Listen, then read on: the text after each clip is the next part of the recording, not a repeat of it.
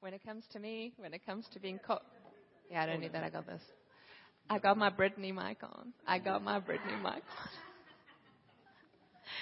All right, when it comes to me and being cold, pretty goes out the window. I don't care about being pretty. I'm the type who will wear a big North Face jacket underneath or over a beautiful dress if I'm going out. I just can't stand being cold. So this church is very cold this morning. It is such a privilege to share. I mean, anytime it's a privilege, but probably one of my all-time favorite topics is this topic that I'm going to speak on today, and that is fellowship with the Father. And honestly, fellowship with the Godhead, period, is just a priceless and privileged thing for me to share on. There are a couple things today that I know very specifically the Holy Spirit said, I want you to share on this, and this. And I want you to speak out, and I want you to say this because there are certain people that are here that these are going to be keys that unlock something in their minds that stop them from coming close to me. And I've always said this. I've said, God's judgment is this. He will judge anything that stands in the way of us receiving His love for us. So when God comes to judge, it is simply, He looks and He says, I'm wanting to adjust something here in your heart so that when that thing is taken care of, you will be able to step forward and you'll be able to receive so much more of my love for you. It doesn't change God's love for us because that is always stable and always secure. So I'm going to speak a little bit on that. But I want to invite you right now into an atmosphere of heaven where the Godhead, and I might cry because it is a priceless thing to be a part of. And it is an intimate conversation that takes place between Father, Son, and Holy Spirit. And the one turns around to the other and looks at him and goes, and it doesn't matter which one. He could be father to son, and he goes, wow, you're so beautiful. You're so amazing. Wow. I could stare at you. I could just stand and watch you all day. And the honor and the love that comes out of the one to the other. And then the Son turns around to the Holy Spirit and goes, wow, you're just the most remarkable thing I've ever been around. Wow, I feel so safe in your presence. There's no fear here. I have such a place where I belong. And Holy Spirit turns around to Father and goes, wow, you're the most beautiful thing I've ever laid eyes on. And it is a purity of atmosphere and a sense of belonging and a place where there's no rejection, no possibility of abandonment, where they are fully known for who they really are and fully loved and accepted. And if you go into John 17, I ask you, I plead with you, in your time alone with the Lord, that you spend time in John 17. If you struggle with intimacy with Father, intimacy with Jesus, intimacy with the Holy Spirit, you go to John 17. And I'm going to read just a few lines here. He says, sometimes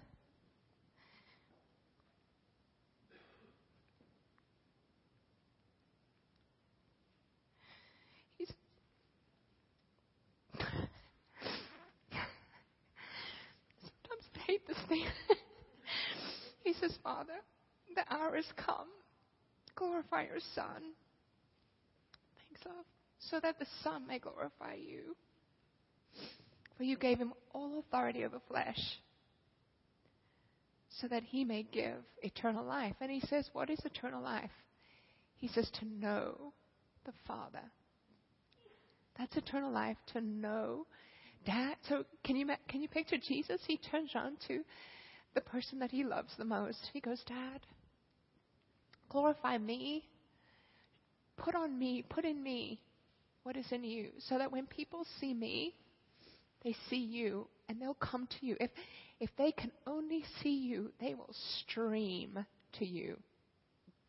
And unfortunately, so much of what the church has done and what religion has done, they have made Father into this authoritarian and harsh and critical, standoffish being that is out to zap you when you've done something wrong. And if you cannot perform, then you're not good enough for him. And if you mess up, then you're nothing but a screw up.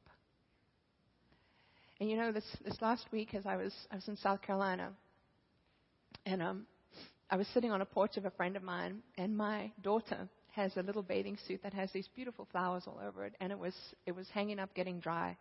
And as I was sitting there by myself reading my word, this beautiful hummingbird flew. And that hummingbird was as close to me, I'm standing here, as Wayman is. And it came down, and it saw those flowers on that bathing suit. And for about 10 minutes, I'm not exaggerating, that silly little hummingbird darted in and out of those flowers, and then would, come back and come back and put his little beak a little bit more and come back and fly to the other side of the bathing suit and, trying to suck something out of the bathing suit that was supposed to give it nourishment. And Holy Spirit spoke to me and he goes, that is what the church has taught about me. That I am beautiful, that I am to be feared, and when the church comes into this atmosphere of religion, and they try and take, it's like you're trying to get acceptance, and you're trying to get love, and you're trying to get value from the system whose boss is a taskmaster, whose boss says, okay, try here. Oh, sorry, you could never live up to it. Oh, well, I get, it's not even worth it you tried. Because basically, even when it comes to the nature of temptation, tempt, fall into sin, slaps you over the head for falling into sin. You'll just never be good enough. And he said, and it's this lack of nourishment. You go to a dead system to get something that your heart was created to receive nourishment and value and true, authentic sense of belonging, a peace inside of your soul where there's no fear of rejection, no fear of abandonment. And so in John 17, there's this dynamic going from the one Godhead to the other, and I call it the holy love triangle. And then Jesus says, in John 17, don't go there. He says, Father, I have given them glory that you have given me. May they be one as we are one, I in them and you in me, and so that the world may know that you've sent me. And he carries on, he goes, God, I just desire for them to be with me, because it's basically what he's doing is this. Jesus is saying, Dad, what we share here is so amazing.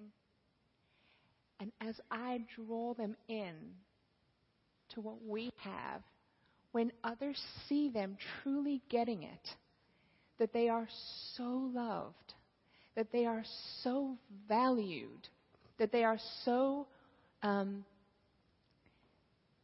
they're beautiful beyond compare.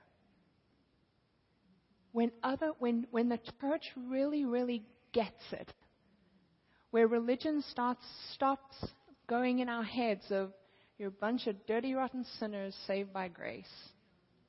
We were sinners. We're saved by grace. We're the righteousness of God. We're made in his image, and we're beautiful beyond compare. And when you start to get a sense of your value, how Like my brother was speaking the other day about, the Creator stands back and he's on his work and he goes, I'm so proud of my work. And religion says we're supposed to go, it's not me, it's all of him. And there is that heart of honor. And there is that heart that says, God, even the gifts that you've given me and the talents, I wouldn't have if you didn't give me. But you know what? I have those gifts and talents. And I'm meant to shine in those gifts and talents. Every single one of you have got something that God has created and designed you for. There's gifts, there's talents, even your personality goes along with your calling. Don't try to be like somebody else. Don't think, I wish I could do that and do that. No. Find out what it is you're created to do. Because when you do that, it's like Jesus saying, Father, glorify me so that you can be glorified. You're supposed to be the best in what you're called to do. If you sweep streets, you're supposed to be the best frickin' street sweeper there is. If you're a bank, stock, trade, market, or whatever, you're supposed to be the most influential, best in your job that you're supposed to do. And if God has got a calling on you to be wealthy, then you better be wealthy. And you use your wealth for the kingdom of God. God doesn't care that you have stuff. God cares if stuff has you. It's religion that says you're not supposed to have stuff. You know what? Here the jacket comes off. I'm getting warm.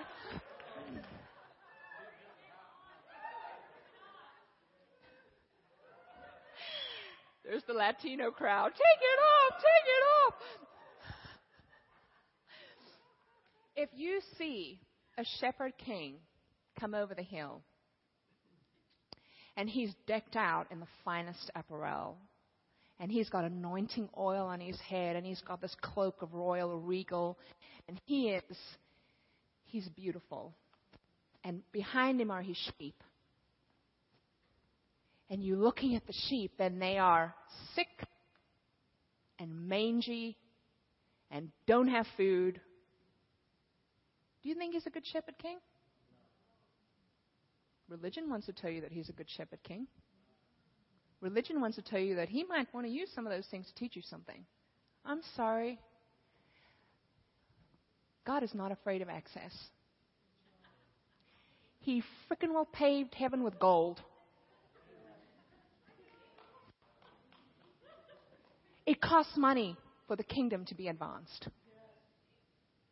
Now, again, money don't let, if I have a lot or don't have a lot, that defines me. It doesn't. Your sense of value and what God has created, and I always say this is true prosperity. This is true prosperity, is you have more than enough for you to walk out the purpose and desire that God has on your life. If you're a homeschool mom, like I am, and you need money to pay for your kids' curriculum, and you need to have desks for your little kids' school or whatever it is, God's going to make sure that you have enough to cover. And even if it's not dependent on my husband's paycheck to get those things to me, if that's a desire of my heart. If God has called me to do something, and I'm like, God, I'm going to believe you for A, B, and C. I don't care what the input is. I can believe you for that.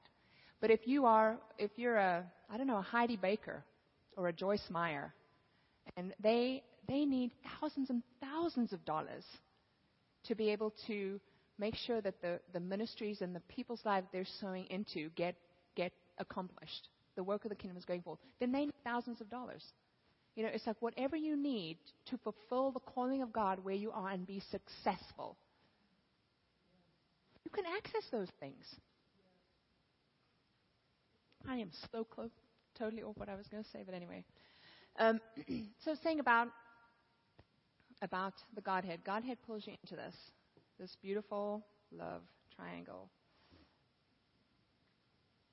And he says, I want you to be a part of my family.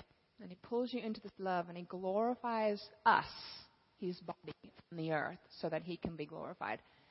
It's a pet peeve of mine and this is just my opinion, like Paul says in some of the word, this might be just some of my opinion. This is not gospel truth. So this is my opinion.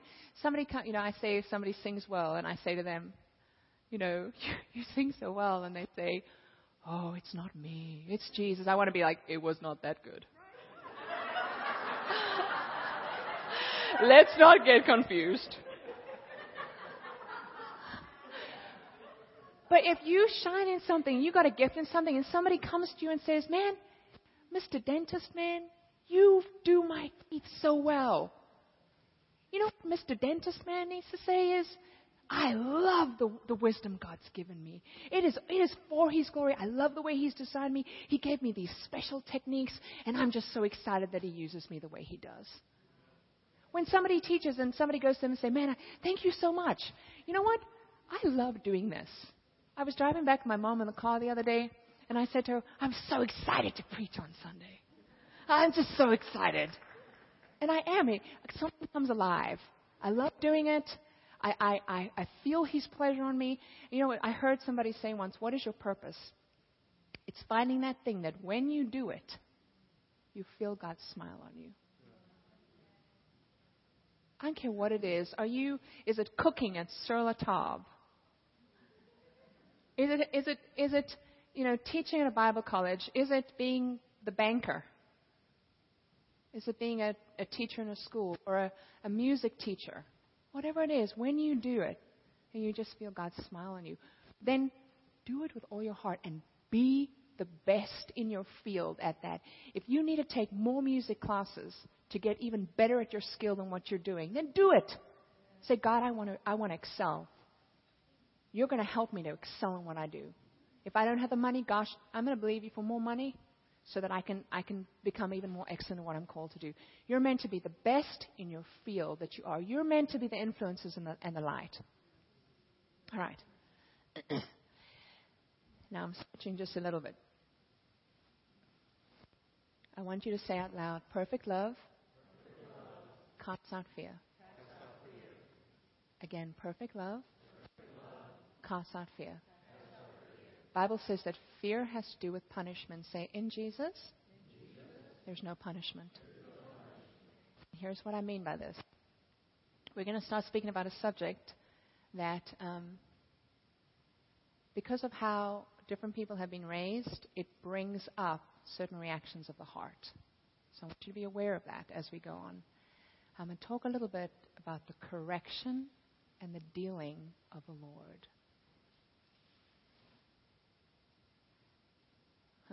Not speaking loud enough, sorry. The correction and the dealing of the Lord. Now, how many of you can honestly say that brought up some in you? A few years ago, that would have brought like, oh my gosh, where's she going to go? What's she going to do? But when we speak about that God, in the safety of the Godhead, there's this amazing atmosphere and unconditional love. And then Jesus scoops us up into that. In our spirit man, in our spirit being, which is what my brother touched on this morning, in our spirit being, we are perfectly made in God's image.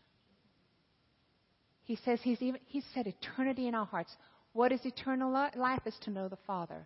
In us, we have full access and ability to be in complete communion with Father.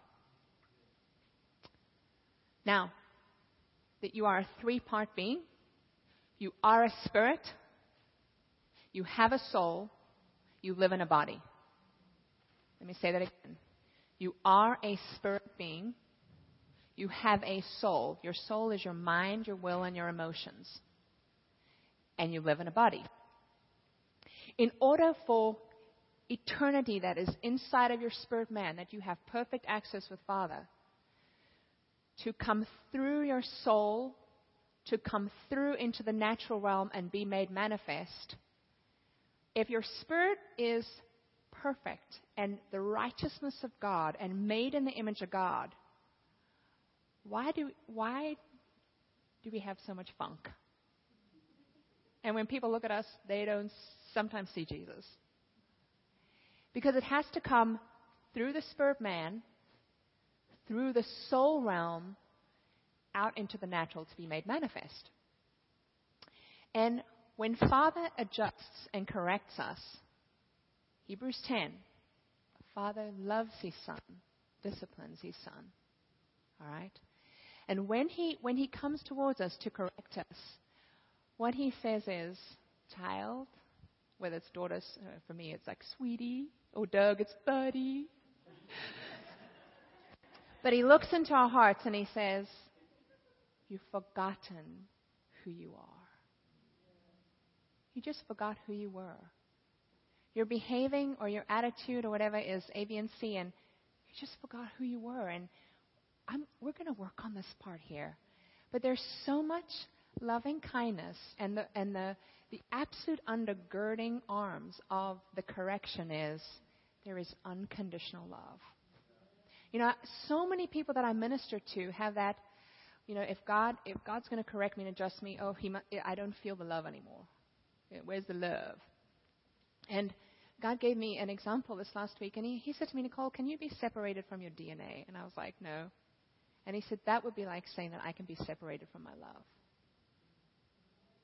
He says, my DNA is your DNA is who you are. You know, people who, forensics, I mean, people can now know that a crime is committed by this one's fraternal twin, you know, just out of like blood, out of DNA. And he's like, I can never, it is who I am. And he said, you cannot, because you did good yesterday, feel more loved, and tomorrow because you kicked the cat and screamed at your mother and whatever, now you're less loved. He says, because that would be like saying, well, I was God yesterday and less God tomorrow. He says, I am love. So when I move towards you to adjust your heart, my demeanor doesn't change. I'm not angry. I'm not hostile. And I don't boot you out for a while until you can sort yourself out and come back. Who of you know that you cannot fix yourself?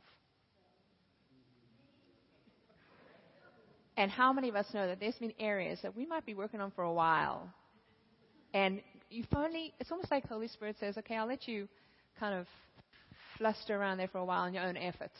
And when you get to the end of yourself, then I'm here. And you're like, I'll try, I'm going to stop yelling at my kids. I'm going to stop yelling. And it's like, Jesus, by your grace, you're going to adjust my heart. And I have to lean on you heavily until I am like out of this soul pattern.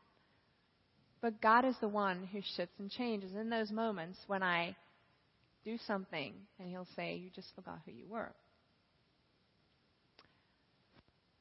Where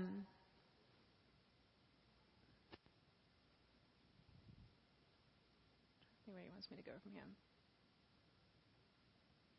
All right, so there's more than two, but two of the things I'm going to touch on is some of the reasons why we do not handle correction easy. Number one is, as a child, if you were not disciplined by your parents at all, you kind of had the parent who, just whatever you do goes. That is a very illegitimate way of raising a child, because they think they can get away with everything. And how many of you know in the world, you cannot get away with things? You might be able to get away with it in your family. Like, for example, the one example the Lord really asked me to use today, and so it obviously must relate to some people, is the area of time. Say, for example, you grow up in a family and you're used to being late. Everyone's late. Everyone does it. Your mom does it. Your dad does it. Just nobody's on time. And you go to school and people write you tardy notes or whatever. And then you leave school and you go get a job and you're late and you get fired. It's an illegitimate way of raising children, because the world is not like that. All right? There's boundaries. There's an instruction that comes. Then the other side of that is, so there's the parent who doesn't, discipline at all, doesn't care enough to discipline, and then there's the other parent who disciplines with the authoritarian, the criticalness and the harshness and the separation. So you do something wrong, you're going to get thrown around, and you're not going to get spoken to for 5 days. So both of those areas, it breeds that illegitimacy inside of our spirit being. And, many times, the different stages of correction by God, he and I would say normally, he will try and entreat you himself. He will speak to you himself. He'll try to get your attention by himself. Folks, God, Father, is such an honorable man. He's very, very honorable. He handles relationships honorably. So he will try and get your attention and speak to your heart. Now, if that doesn't get your attention, normally the next step of progression is people. People will then start saying to you, whether it's in a not so nice way or a nice way. I always pray, Lord, have mercy on me, and when I'm not listening to you, send people that are kind. Help me, Jesus, with kind people, But it's like to be able to, have people sent your way who will say, Nicole, and I can tell you this, I've had plenty leaders in this church adjust my heart with kindness. And I've come to the place where it is something I really appreciate. If I've got people in my life that I love and I trust, and they're able to come to me and say, you're doing this, and it's really hurt me, or it's really not effective, and it's going to hurt somebody, I really welcome that. Because I want to be somebody that he can trust, and that he can use no matter what my gifts are, no matter how people see me. It's like God... And it's like, God, help us to be humble. If you are one, and this is something that he wanted me to speak about, he told me, if you're one who is marked by defensiveness, when people come to you, because if God can't speak to you, and people come to you and they speak to you about something in your heart, and you're marked by excuses, and your first reaction is to throw up the wall, then that is a fruit of an illegitimate spirit. That's a fruit of an illegitimate way of thinking. And I would ask you to go back into your childhood and say, what has led me to not be able to look at myself in the mirror, in God's Word, to look at myself honestly and say, I'm allowed to look and say, all right, is this true, Holy Spirit? I go back to God. If somebody wants to adjust me, I go to God and say, Lord, is this true? I want to know. And if it is true, to be able to go back and say, I'm so sorry. That was wrong, and I was wrong. But fear of rejection and fear of abandonment will stop you from doing that. And, in the Beatitudes, it speaks about the pure of heart will see God. If you, and when God says, I am that I am that I am, what you see on this side of me is who I am on this side of me. And in the church, we have these masks. We have these faces. And I'm going to let you see what I want you to see. Because if you, and inward, if there's that illegitimacy, then it's, if I really let you have a look inside of who I really am, you're not going to like what you see. And that is that illegitimacy at work. And we have to, as children of a Father and Jesus and the Holy Spirit, remember, I am pulled up into the atmosphere where Father looks at me and says, despite everything that's been adjusted and fine-tuned in me, he looks at me and says, oh, you're so beautiful. I'm so proud. I love you. I created you such an amazing purpose. And it doesn't matter what you've been through, and it doesn't matter what you've done. I'm so proud. And we're going to get through this, and I'm going to help you. When we think that we have to go and clean ourselves up, then come back. That's like a doctor saying, go get healed. You come to the doctor, go get healed, and then come back and maybe we'll talk. Or the kid that comes in the house and is dirty, and the mom says, you're dirty. Go get bathed. Go outside. It's like, no, he came inside to get clean. He came inside to get bathed. That's us with God. He's like, come. I'm the only one who truly has the tools to adjust in a way that is eternal, that will bear fruit, that will glorify in you who I am so that others will know who I am.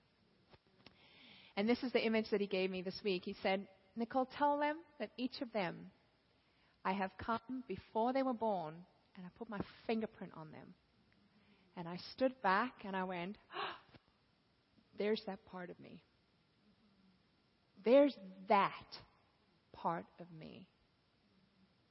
And if that part of me is not walking on the face of the earth on this time, a part of me is missing on the face of the earth.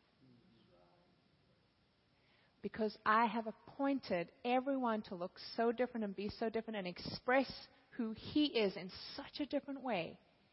And when you put everyone together, you're like, wow. Wow, just like they do with each other. Wow. Oh, the cherubim, holy, holy, holy. Wow. He's so beautiful. And he just turns ever so slightly. In other words, I turn ever so slightly. Wow, there's a new side of God. And when we can, we speak often in this church about pulling out the gold in each other, being able to look at each other through all the adjustments and all the jank and funk, and be able to say, wow, I see gold. I see that there's some soil there. It's okay, God will. I see gold.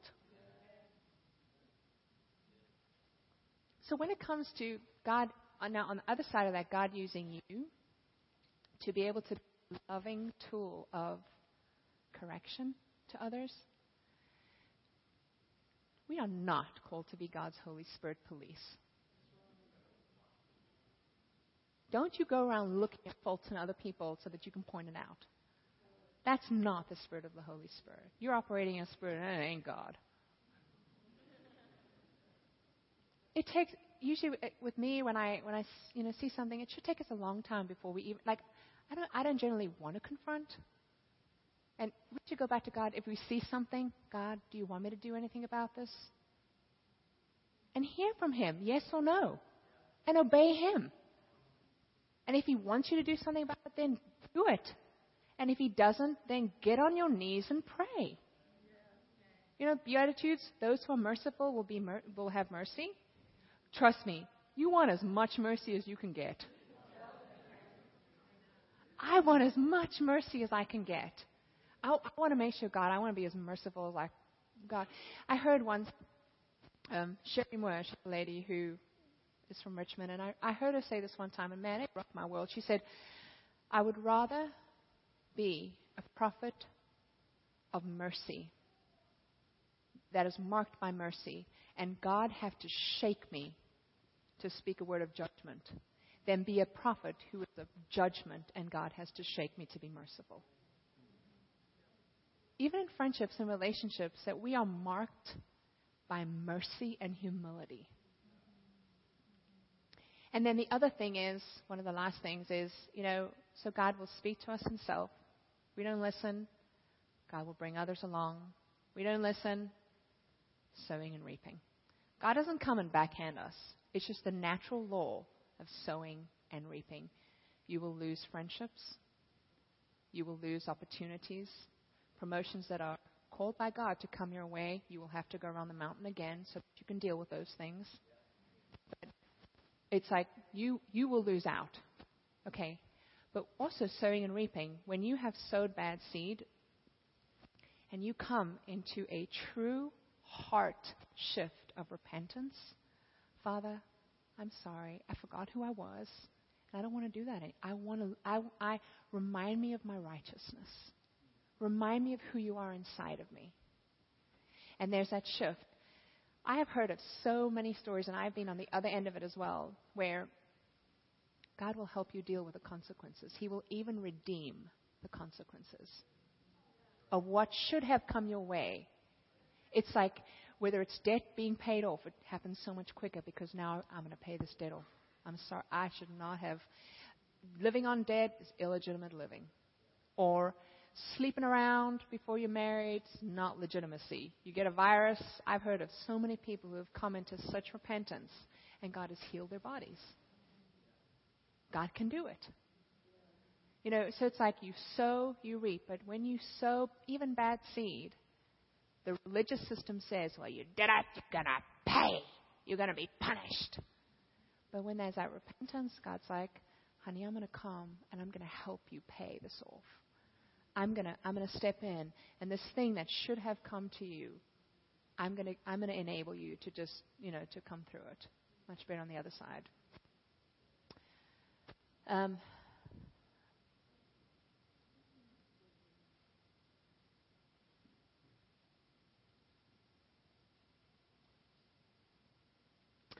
One more thing that God asked me to speak on was, he said the worst thing about being deceived, when you have that defensive spirit, when you're deceived, you're the last one to know. It's like bad breath. And so you think you're really, really, really right, but you're deceived, and that's really scary. And excuse me. And a real life example, my mom can attest to this, is when I was growing up, I was a pathological liar. Absolutely. I'd lie at the drop of a hat, and I was very good at it. And except my mother knew when I was lying. Everyone else I could fool, but my mother couldn't fool. And so she would say to me, Nicole, did you do this? No, Mom. Nicole, did you do this? No, Mom. Nicole, did you? And after about 10 minutes of grueling, Nicole, did you do it? Yes, I did it. I did it. And so my mom would say, it was always the same line. She would say, I'm going to spank you, not because you did it, but because you lied. There, I got it. My goody two-shoes brother over here. She'd say to him, Paul Michael, did you do it? Yes, Mom, I did. I'd be like, what's up with that? Just lie, then we don't get in trouble, But it's that for me, something had been in my soul where I feared the rejection and the abandonment of, if you discipline me, I'm going to be in such big trouble and I'm not going to be connected emotionally. And that was so scary for me that I'd rather just lie.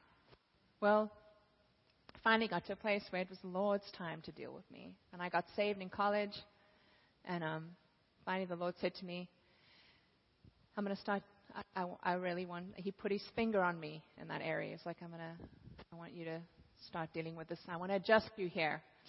So what happened that week? I lied to Cindy. It's a true story, about 15 years ago. So I lied to her. And God said to me, I said, I'm dealing with you. Yes, Lord, I'm so sorry. Please forgive me, Jesus. I lied to you. He goes, I want you to go tell her you lied. Go say you're sorry. I was like, oh my. So I was mortified, but the Lord was dealing with me. So I went to her. I was like, Cindy, I'm like, I'm so sorry. I lied, And of course, Cindy, honey,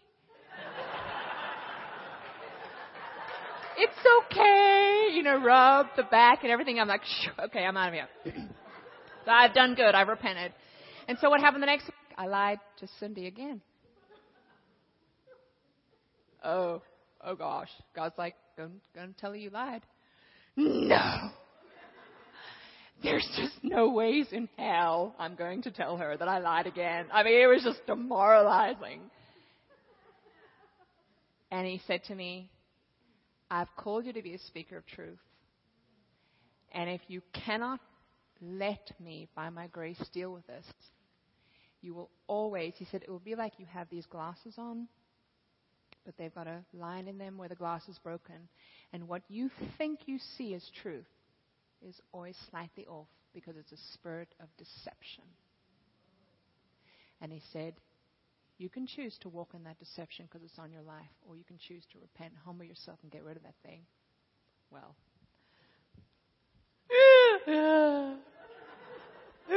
I'm hyperventilating practically. Cindy, I lied. Oh, honey. And of course, Cindy goes even further. Did I do something to make you think you needed to lie to me? No, woman. Nothing to do with you. It's me. It's all me.